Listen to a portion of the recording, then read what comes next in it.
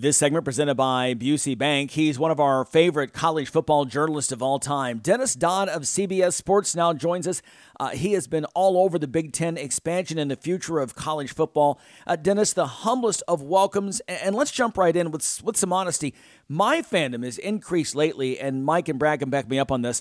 I wrote a manifesto in July predicting the Big Ten will eventually include 6 former Pac-12 teams when it's all said and done.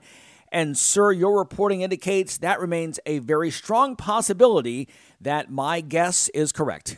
Yeah, no, I really think it's up right now. The whole thing is in the laps of the Big Ten presidents. If they want to do this, if Kevin Warren, the commissioner, can convince them to do this, then it's going to happen. They really hold the levers. Now, I'm not sure it is, but Kevin Warren continues to push this as his initiative to really, I don't know what the word is. He calls himself a disruptor and a change agent and all this other stuff to really take over college sports. If you think about it, at least 20 teams, academically and athletically, maybe the best ever conference.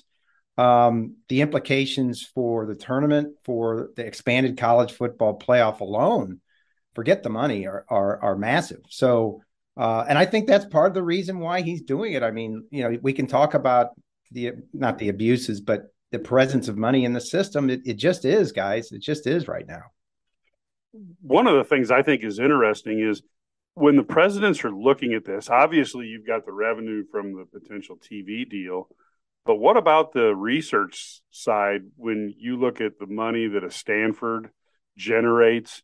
Is there any chance that the presidents would say, okay, maybe the TV doesn't add up perfectly, but the dollars on the research side, which is even bigger than the TV dollars, is that something that they're considering, or is that something that us sports people should just stick to sports? No, you raise a great point. I think the fact that Stanford and Cal would be in the mix helps it sell to the presidents, in that every school in the Big Ten now, except Nebraska, is an AAU school, which is the American Association of Universities. If people don't know it, it's a century-old organization of elite research universities. You basically have to have a teaching hospital, blah, blah, blah, attached to your school. And if you can Google the list, it is very elite. Stanford and Cal are on there. I think Oregon and Washington are on there as well. Yes. So it would be everybody but Nebraska, who, by the way, lost their accreditation. Still the only school in the century-old history of this group to lose its accreditation a month after joining the Big Ten. So, yeah, that would be a big piece. Probably Scott Frost. It's his fault. No. The irony is Jim Delaney got up there in Lincoln and said, talked about the great academic match with the Big Ten, and then a month later they're Kansas State. Oops. Yeah, those in fact are the 4 teams that I think in the year 2030 we look back, and I think those 4 teams, Stanford, Cal, Oregon, Washington, join USC and UCLA as kind of a Western, division, if you will, of the expanded Big Ten. How important is it? Is it any concern at all that you do need to have other Western partners? Obviously, you need to have the money there. You mentioned again the AAU, affiliation with the research side of this, and that's big for the Big Ten presidents. But at the same time, in terms of the dollars making it happen, you mentioned that Amazon is still very much in talks with the Big Ten, that they actually put out a pretty good package the Big Ten turned away from. Yeah. Can they make that work? And it sounds like about a week ago you had a column saying, hey, these other 4 schools are very much in play if Kevin Warren can get the Amazon thing to work out. Yeah, I think if he can get a number from Amazon that is palatable, that satisfies the presidents, then he can do it. But that's a big if. I was told, industry sources told me that number is somewhere south of $100 million for those 4 schools. So you're talking about less than $25 million a year for those 4 schools, when the other 16 are making 75, maybe 80 million per year. So the question then becomes, 2 questions. Does one of those tech giant streamers, Apple, Amazon, some other entity, want to get in on the ground floor for content that is not going to be great? Apple teamed up with MLS for 10 years because they get the whole league, and soccer's huge, so they get the whole league. The Fox deal with CBS and NBC is the top content. Whoever buys, if they buy it, whoever buys those 4 schools will get 5th, 6th, and 7th choices every Saturday, and none of them will be Ohio State, Michigan, or Penn State. So you have to think about that. But the long-term play may be we're in the ground floor. This is an investment. The next time this comes open, and it's only a 7-year deal, that's a blink of an eye in media rights, that we could be a partner and get in as an equity partner. So, and don't forget that according to a report from Sports Business Journal, Amazon outbid the other suitors for one of the packages and did not make it because of, number one, visibility. The presidents or whoever were worried about their team's ability to be seen by people, and distribution. People don't know this. The 100% of the U.S. isn't wired for hard cable yet to even get this. I don't know what the number is, but I was told like Morgantown, West Virginia isn't wired for this. So that's another thing to think about. Huh. Yeah, that is interesting. Two questions on a follow-up. Is there an escalator clause in the existing Fox, CBS, NBC deals that if 4 more teams were to come in, do the networks maybe pay a little bit more? That's the first question. And then the second question is, even though you would have a lesser degree of games, with the 5th, 6th, and 7th, do you think the novelty factor, at least for the first 7 years, would be enough to offset that? Because, the bottom line is maybe Washington and, Indiana is not a huge sell, but it is something that fans really haven't seen much of.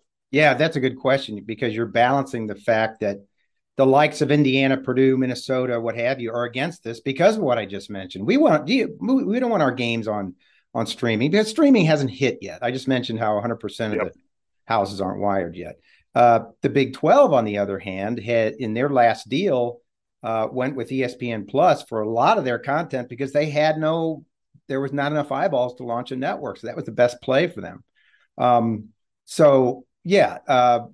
I think your other question was about what was your first question? Would there be escalator clause? Yeah, to my knowledge, this would be a separate deal. Fox and ESPN are against expansion. They're all but screaming it to the Big Ten because they think this kind of devalues the product if there's a separate contract set out there for those 4 teams. But again, that doesn't preclude the Big Ten or Kevin Warren from doing it. In 2016, the Big 12 was looking at expanding basically the 4 teams that they brought in last year. Cincinnati, BYU, UCF, and Houston. And they ultimately didn't do it because they didn't want to antagonize ESPN, because there was an escalator clause in that contract, which amazingly enough basically said if the Big 12 brought in any 4 teams that they wanted, they would get $1 billion more money over the course of the contract. In other words, $250 million per team. And look where that got them. ESPN went and helped get Texas and Oklahoma last year. Yeah, exactly. Well, let's look outside of Pac-12 teams going to the Big Ten. There have been a number of other schools that we heard rumblings of: Notre Dame, North Carolina, even heard Miami. Florida State doesn't really fit the model in terms of the research with AAU. But what other schools are you still hearing of some possible conversations regarding the Big Ten? Well, there's really no others in play. You got to look across the country. Mm-hmm. Unless Notre Dame wakes up tomorrow and decides to join, that's it. That ain't happening. I don't think there's any desire to get any ACC to conference, and they can't find any holes in it. It's ironclad through the next 14 years. You basically can't leave without the conference owning your TV rights. So if that's the case, then I don't think there's anywhere else. I don't think there's anywhere else the Big Ten wants to go. I don't think there's anywhere else where they have to conquer the world. I think if they get these 4, then the Big 12 gets the 4 corner schools: Arizona State, Colorado, Utah. And then the story becomes, that's the end of the Pac-12. What does that look like? Again, Fox and ESPN are really against this. They would rather have a Pac-12. Number one, it's stability in the market, and both those networks, all of them, like cost certainty. Number two, I think ESPN wants a crack at really wants that fourth window, which the Pac-12, if nothing else, with those 10 teams right now owns. And by the fourth window, I mean late night. We can all make fun of Pac-12 after dark, but what people didn't realize was that did a number ratings wise that was better than the alternative, which was infomercials at that point or whatever. I mean, right. You take your point. I mean, Saturday Night Live's on, but it was worth programming whatever the Pac-12 had at that point to show. So I think that's why they want to keep it together, and that's why this is really teetering on the brink of the Pac-12 going away. Yeah, and I keep thinking that if you look at the attractiveness of having, again, it's a bad way to describe it, but a Big Ten Pac-12 battles, at 10 o'clock at night, I see a lot of us Midwesterners staying up watching another game because it's like, holy cow, we can get an opportunity to get some more football. And one thing I think is also underrated in what Kevin Warren has done is the way he's partnered with the networks that are broadcasting on Sundays all day long, the NFL, which is the powerhouse in television. It reminds me a little bit of what Vince McMahon pulled off by going to Fox and elevating, the whole exposure of that as well. I think that may be an underestimated part of what Warren has done to get that type of spotlight on Sunday afternoon for your advertising for next week's games. Well, and he has, and that's a great point. I should mention on the advertising piece, if Amazon does this, then a big part of this is they can promote their Saturday games on Thursday Night Football, and vice versa. That's a big part of it. It's called the halo effect. When you have when networks had the national championship, they spend the whole season saying, "Don't forget to watch the national championship on ABC or ESPN." The other part of that is you mentioned the NFL, and both Greg Sankey and Kevin Warren have sort of said it out loud now that the way it's structured, the SEC and Big Ten are like the NFL, AFC and NFC, if you will. And if you look what Kevin Warren did with this contract, they own these windows now. They have a big noon window. They have a 3:30 window on NBC, or I'm sorry, on CBS, which is great for us, great for me, great for our company. Wow, Big Ten.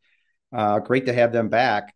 And then the primetime window on NBC, which has been branded the Big Ten on Saturday night. This is a big deal. So what do we see on Sundays? We see our Central Time. Right. Noon, 3:00, and prime time on Sunday. It's very, very much like the NFL now. I think that you're exactly right, that you're setting up the same kind of thing. And as we mentioned, Kevin Warren, his NFL background, said he would like to see that kind of model. And I think as well, you made another great point in terms of the cross-marketing and the advertising. You can follow the direct chain of what networks had what NFL package in the 90s and how their weekly ratings went.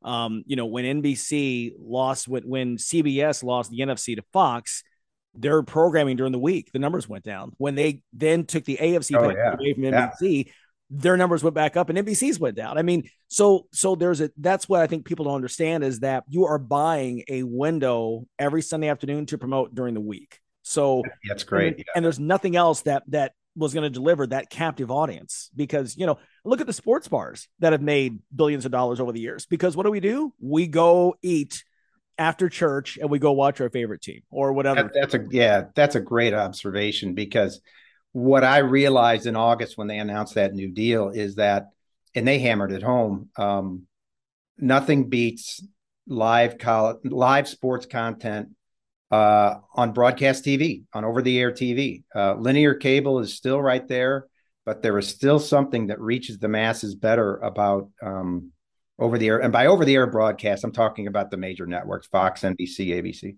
CBS.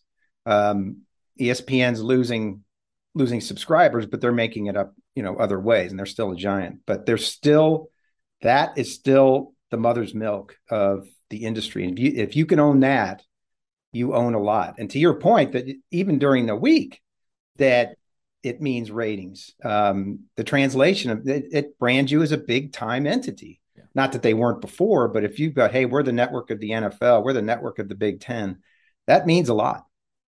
Yeah, I almost think for a lot of people, my age at 55, a seminal moment in TV watching was when Fox got the NFC. It was all of a sudden their nighttime, became a real thing because they were kind of like, oh, yeah, well, this happened. The other question I have to ask you is, so I'm trying to sell to my wife how I have to work all day on Saturday because I have to watch the Big Ten, for 12 hours. Any tips on that? Because I get some sideways glances when I'm on the couch and let's say I've got, a piece of pizza and I'm like, honey, I'm trying to focus. Oh yeah. Oh, it's a strain. Listen, I'm not going to say it's easy. I do it now with when I'm not out, with the country where, okay, how many screens can I get up? I really like stat broadcast. I don't know if you guys see that. It's not the play-by-play, it's the box score on your screen of every game, and it breaks it down. So you know what people are doing in real time, which is something even the TVs can't give you because they're doing mostly images and not stats. So yeah, and then you look up and go, oh, it's midnight, and it's the third quarter at USC, and you go, oh, sorry, honey, Yeah. I'm working. I don't have any tips there. Right. my wife she just slowly just goes to bed, and she knows 2:30 in the morning. Here I come. Yeah. So yeah, we'll see you in January. Exactly. That's right. Hey, Dennis, but then it's college basketball. Right. Like, I got more work. There's just more work than I can do. I'm just one person. And that's worse for me, as you know. I just don't sleep in March. I've given up a long time ago.